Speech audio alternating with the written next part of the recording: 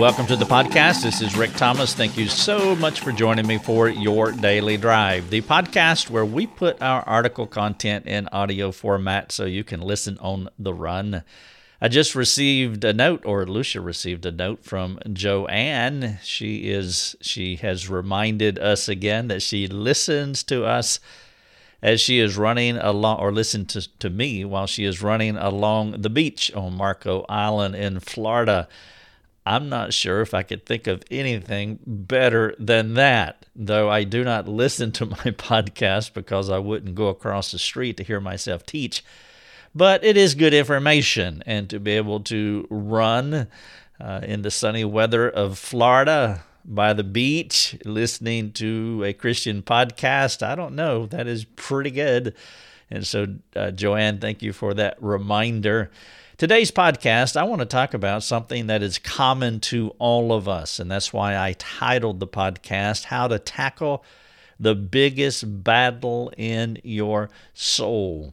This will apply to all of us because we all have these baked-in problems. We live in Adam. We're born in Adam, and God regenerates us, but we are not completely changed, and so we do struggle with issues. And so I have a question for you to lead off in this podcast. When things in your life turn dark and difficult, how do you usually respond to those circumstances? And I'm pretty sure that virtually every one of us, everybody listening to the podcast, can just think about in the last week or so when something negative, no matter how big or small it might have been, but when it came into your experience, how did you respond? Maybe you didn't say anything, but where did your thoughts go? How do you think about the difficult things in your life? When trouble comes, you will either experience guidance and protection from a biblical understanding and application of the fear of the Lord, or another kind of fear will come, a sinful fear, and it will complicate and command you, and it will command your circumstances. The big idea that I want to talk about in this podcast is the fear of the Lord. I've heard about it all my Christian life, and so have you. Do you know what the fear of the Lord means? Could you stand up right now in a Sunday school class or before a small group and give a short 2-minute explanation of what the fear of the Lord is?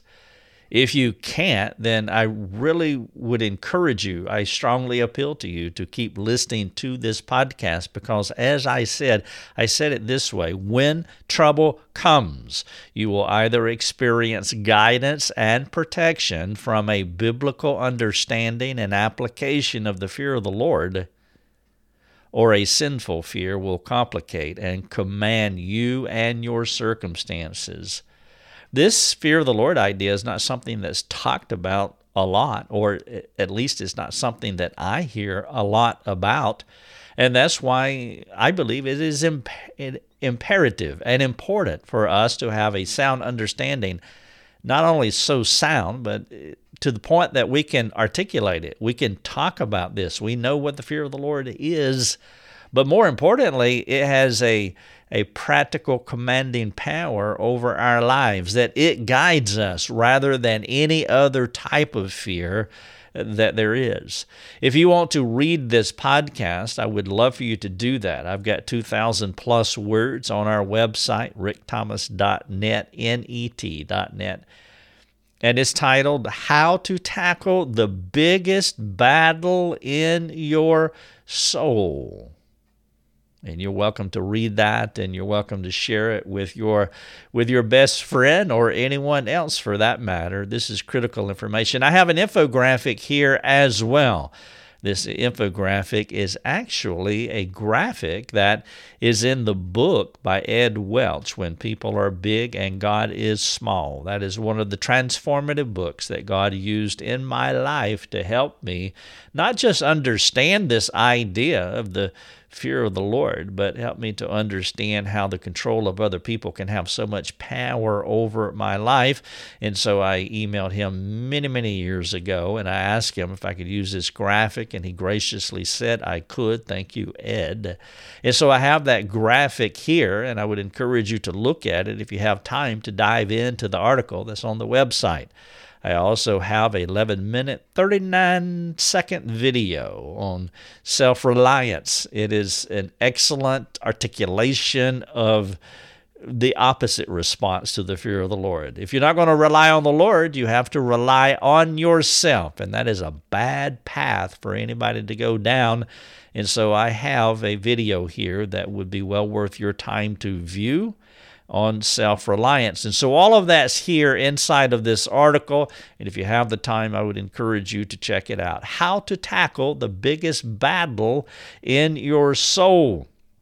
A person who does not fear the Lord will succumb to the temptation of disobedience, but not just disobedience, also hopelessness during times of trouble. When trouble comes and we don't have a hearty and healthy and biblical view of the fear of the Lord, there's a couple that's going to come walking down the street, and they're going to take up their abode in your mind. And those two people, those two ideas are disobedience and hopelessness. I want to share with you 1 Samuel chapter 13. I'll start in chapter 12, verse 24. But in 1 Samuel 13, 1 through 7, we see a vivid illustration of how a person can become disobedient and hopeless. And so I'm not going to read the entire text. I'm just going to share 4 verses with you from this passage. But if you want to, you can read 1 Samuel 13. You could read the preface, the run-up to it in 1 Samuel 12. But in 1 Samuel 12:24, the Israelites were charged to fear the Lord, which was the only way for them to live well with God and others. In fact, if you were to take these 4 verses that I have outlined here in this article, there'll be 4 points. 1, the command. 2, the conflict. 3, the reaction. And then 4, the result. And that's how your life and my life rolls out as well. God gives us a command of how we should live. We have the Bible. You can pick pretty much any verse, any passage from the Bible, but we learn how to live. There's our command book right there. There's the command. And then number 2, well, inevitably, we will run into conflict. Now, the conflict will test us on how well we are doing with the command. And then number 3 will be the reaction, how we respond to the conflict. And then of course, number 4 will be the result. And so, point number one, the command. In 1 Samuel, the Israelites were charged to fear the Lord, which was the only way for them to live well with God and others. Let me read 1 Samuel 12:24 for you so you can hear it. Only fear the Lord and serve him faithfully with all your heart, for consider what great things he has done for you. So there's the command. That's what I want you to do, to fear the Lord with all of your heart. He's done great things for you. And then after that, that's 1 Samuel 12:24. Now we're rolling into 1 Samuel chapter 13. Verse number 5, the Israelites began to experience conflict as the difficulties were surrounding them. Let me share 13:5 with you. Here's what the verse says. And the Philistines mustered to fight with Israel. Have you ever had anyone muster to fight with you as the enemy encamps around you? 1 Samuel 13:5. The Philistines mustered to fight with Israel, 30,000 chariots and 6,000 horsemen and troops like the sand on the seashore in multitude. They came up and they encamped. Well, it's important. Imagine if you didn't know the command to fear the Lord and you just lived in conflict. You just had the encamping of conflict around you all the time. That's the way the culture lives. They don't start at point number 1, the command. They start at point number 2, the conflict. we have point number one, the command to fear the Lord. And that's why it's so important that we want to know what it means to fear the Lord so that we can respond well to the conflict. And that's what point number three is, the reaction. Their response to their trouble was not to fear the Lord, but to become anxious about their circumstances, as evidenced by their running and hiding. I read 13:5, where they encamped around them. Let me read 13:6, the very next verse. When the men of Israel saw that they were in trouble, for the people were hard pressed, the people hid themselves in caves and in holes and in rocks and in tombs and in cisterns. That was their reaction. How do you react to the trouble when the conflict comes into your life? Are you adhering to the command to fear the Lord that stabilizes you through the conflict? Or are you reacting in another way like the Israelites did here in 1 Samuel 13:6? The command, fear the Lord. The conflict, trouble has come and encamped around me. The reaction, they ran and they hid. Point number 4, the result. Because of their wrong response to trouble, they went down a path of disobedience, which led to hopelessness and relational dysfunction. That's the next verse. That's verse number 7. Let me read it to you, 1 Samuel 13:7. And some Hebrews crossed the fords of the Jordan to the land of Gad and Gilead. Saul was in Gilgal, and all the people followed him, trembling.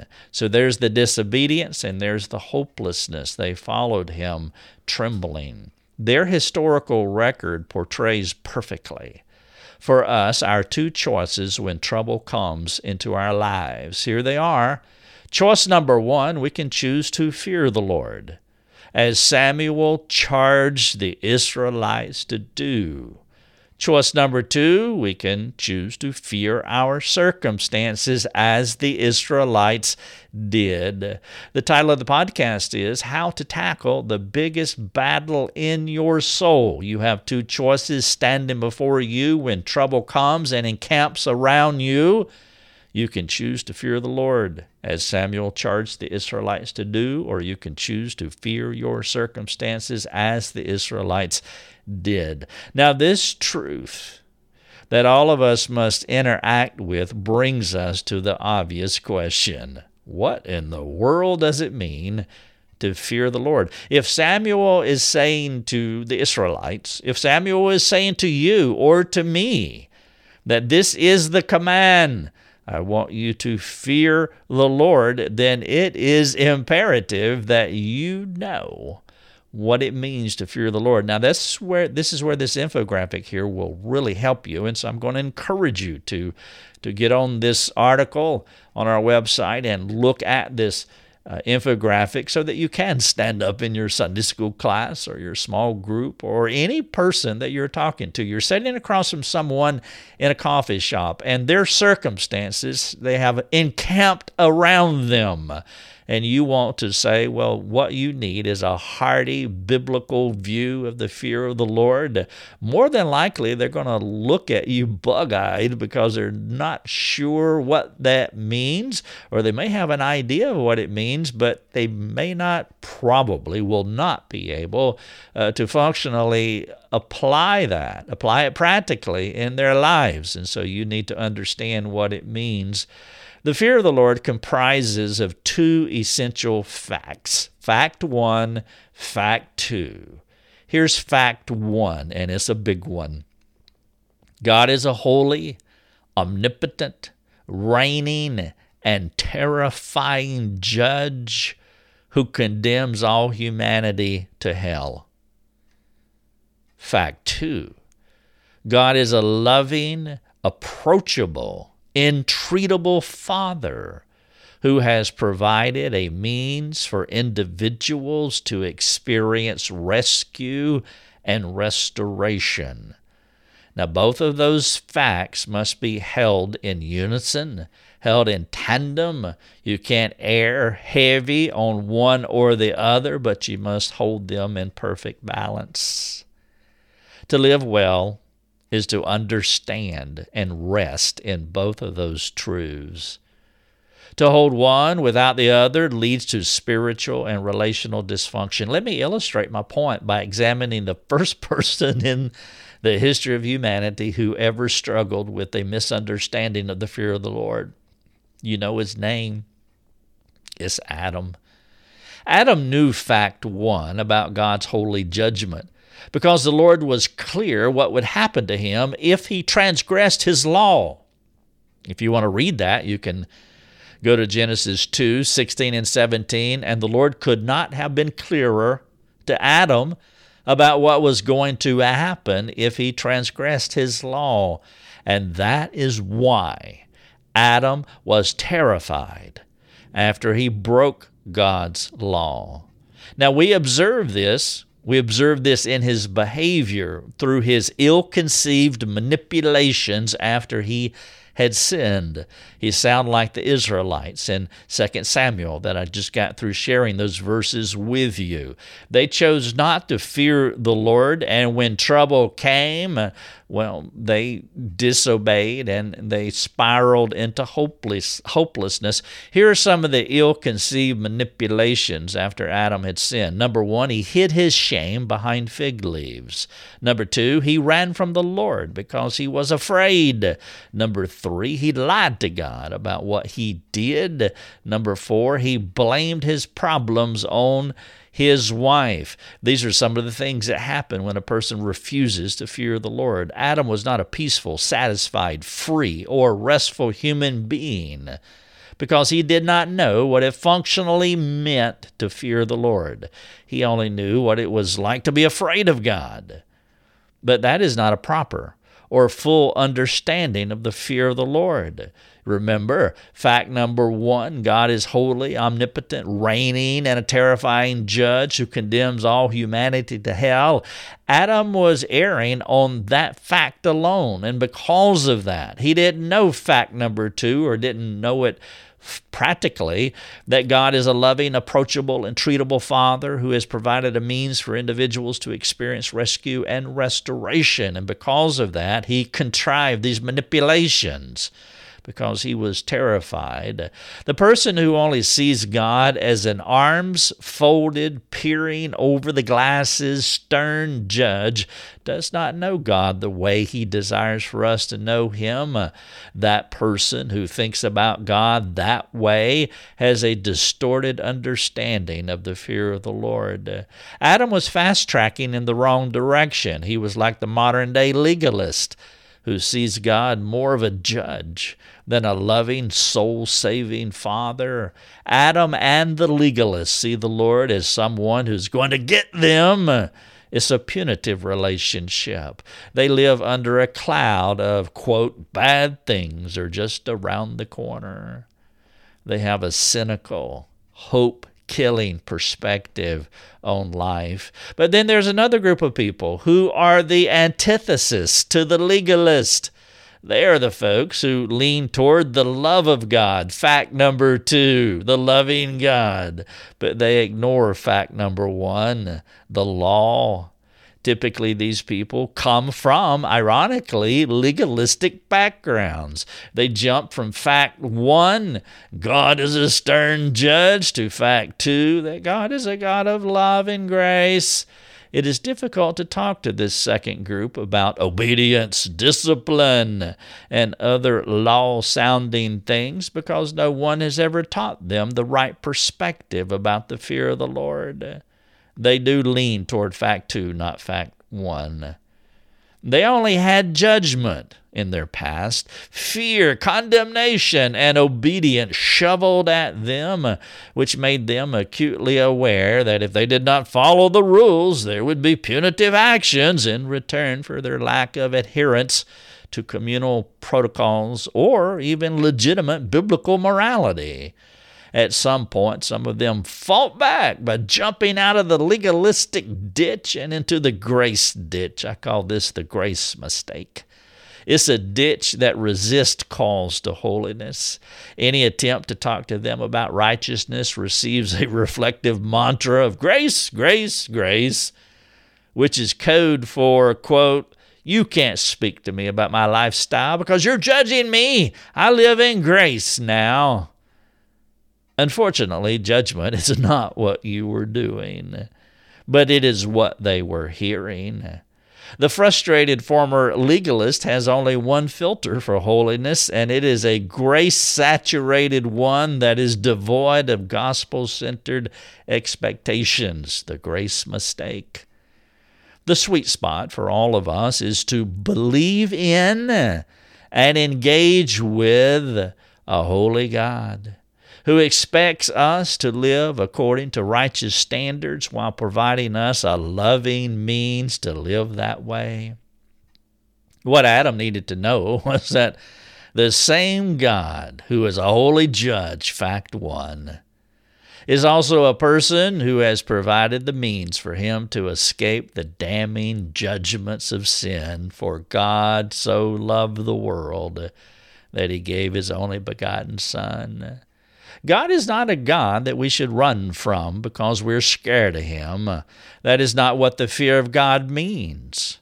We should make a beeline to him because he is the only one who can deliver us, whether we're talking about salvation or sanctification.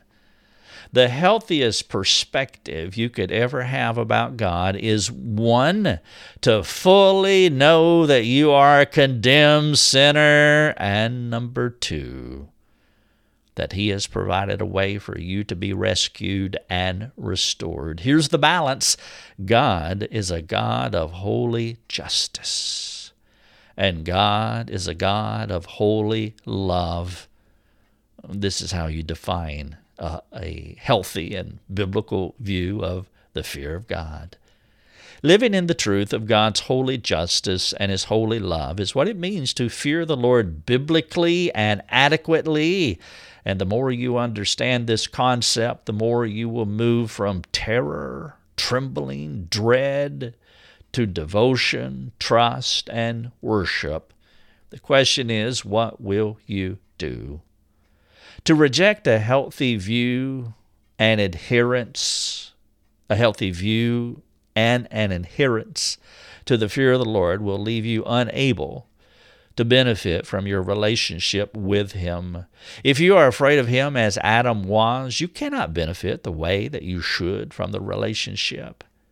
If you believe holiness does not matter, you will not benefit from the relationship. And so you cannot be afraid, you won't benefit. And you cannot believe holiness doesn't matter, you cannot benefit. Now let me add to these ideas. Without his help, you are left with only one option: rely on yourself, or what we call self-reliance. You see, Samuel appealed to the Israelites to fear the Lord, which was the door through which they would have found great help. What did they do? They chose to rely on themselves. What will it be for you? Will you rely on the Lord? You can only do that if you have a right understanding and practice of the fear of the Lord. Or will you rely on yourself? Saul chose to reject the fear of the Lord as he relied on himself. This left him in a vulnerable position, which exposed his heart to doubt, to fear, to hopelessness. The person who fears the Lord will experience peace, even when circumstances are unfolding in less desirable ways. Another way of saying unfolding in less desirable ways is that trouble has encamped around you, like the story of the Israelites that I was reading earlier in 2 Samuel 13 communicates. Let me give you a warning here. There are times in our lives when the Lord allows circumstances to unfold in such a way so that we can see ourselves for who we are. That's what Paul was teaching the Corinthians as he appealed to them to not be ignorant of the negative things, the adverse things that were encamping, that were happening to him and his team. You can read that in 2 Corinthians chapter 1. He said, I don't want you to be unaware, brothers, of the affliction we experienced in Asia, for we were so utterly burdened beyond our strength that we despaired of life itself. Indeed, we felt that we had received the sentence of death. Listen to this passage and filter it through 2 Samuel. Imagine if this Saul in 2 Corinthians, who is now Paul, and the Saul in Samuel, if the Saul in Samuel had responded like the Saul in 2 Corinthians, imagine if they were camping around the Saul in 2 Samuel.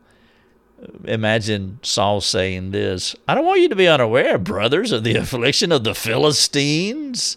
We were so utterly burdened beyond our strength that we despaired of life itself." Wouldn't that be a much better response? Here's the next sentence. "Indeed, we felt that we had received the sentence of death." Here's the last sentence. "But that was to make us rely not on ourselves, but to rely on God, who raises the dead." The first Saul should have responded this way, and Samuel was warning them that when trouble comes, this is what you need. Well, Paul understood. He understood what God was up to and why he was up to it. The Lord made things impossible for Paul. Listen to that statement again. The Lord made things impossible for Paul, which was his call to examine himself as to who he was trusting. Sadly, when the test came for Paul, initially he was found to be a self-reliant man, but Paul repented. He learned how to rely on the Lord. Will you fear the Lord, which will guide you through your circumstances, or will you fear your circumstances, which will lead to disobedience and hopelessness? The negative things that happen to you will show you where you have placed your faith. When things became difficult for the Israelites, they ran and hid in caves and cisterns and tombs. They scattered. Adam had a similar response. Adam, Saul, and the Israelites took matters into their own hands because they were self-reliant people. The crux of the matter, and what is really at issue here, is between belief and unbelief, and that is why I titled the podcast, How to Tackle the Biggest Battle in Your Soul, and that is the crux of the matter. Will you trust? Will you believe the Lord, which will be evidenced by doing things His way, or will you trust yourself, self-reliance, which will be evidenced by doing things your way? Saul chose to reject the fear of the Lord as he relied on himself. The person who fears the Lord will experience peace even when circumstances are encamping around them in less desirable ways. Paul was like an acrobat swinging high above the stadium floor. Saul was like an acrobat swinging high above the stadium floor, while letting go of one bar, self-reliance, and reaching for the other one, God-reliance. It is in that moment between letting go of one thing and reaching for another that brings fear into our hearts. Biblical faith leads to authentic worship. Let me illustrate with another Bible story. It was on a dark and stormy night when Christ asked Peter to stop trusting himself and to rely on Him. Notice how Peter's faith in God as his deliverer led to personal and communal worship. You can read that passage in Matthew 14. Peter let go of the acrobatic bar. He stepped out of the boat and he reached for another one. And the Lord saved him as he was going down. Will I get off the boat and walk with the Lord? What will happen if I leave what I know and step into the unknown on a dark and stormy night? What if I sink? Will God save me? Here's how that passage ended. Jesus said, "Oh, you little faith, why did you doubt?" And when they got into the boat, the wind ceased, and those in the boat worshipped Him, saying, "Truly, you are the Son of God." We all must learn to let go of our ways of doing things while reaching for a better way. Swinging from self-reliance to God-reliance can be a terrifying experience. If you are a Christian, you've already done this at least one time. You are a Christian. God saved you. You let go of Adam and you reached for Christ. Your sanctification is a continual letting go of your way of thinking about and doing things while practicing your faith in the Lord. Thank you so much for listening to the podcast. God bless. Your Daily Drive is a production of rickthomas.net, a global community that is seeking to live more productive and inspiring lives. If you'd like to learn more about our community, please go to rickthomas.net. rickthomas.net.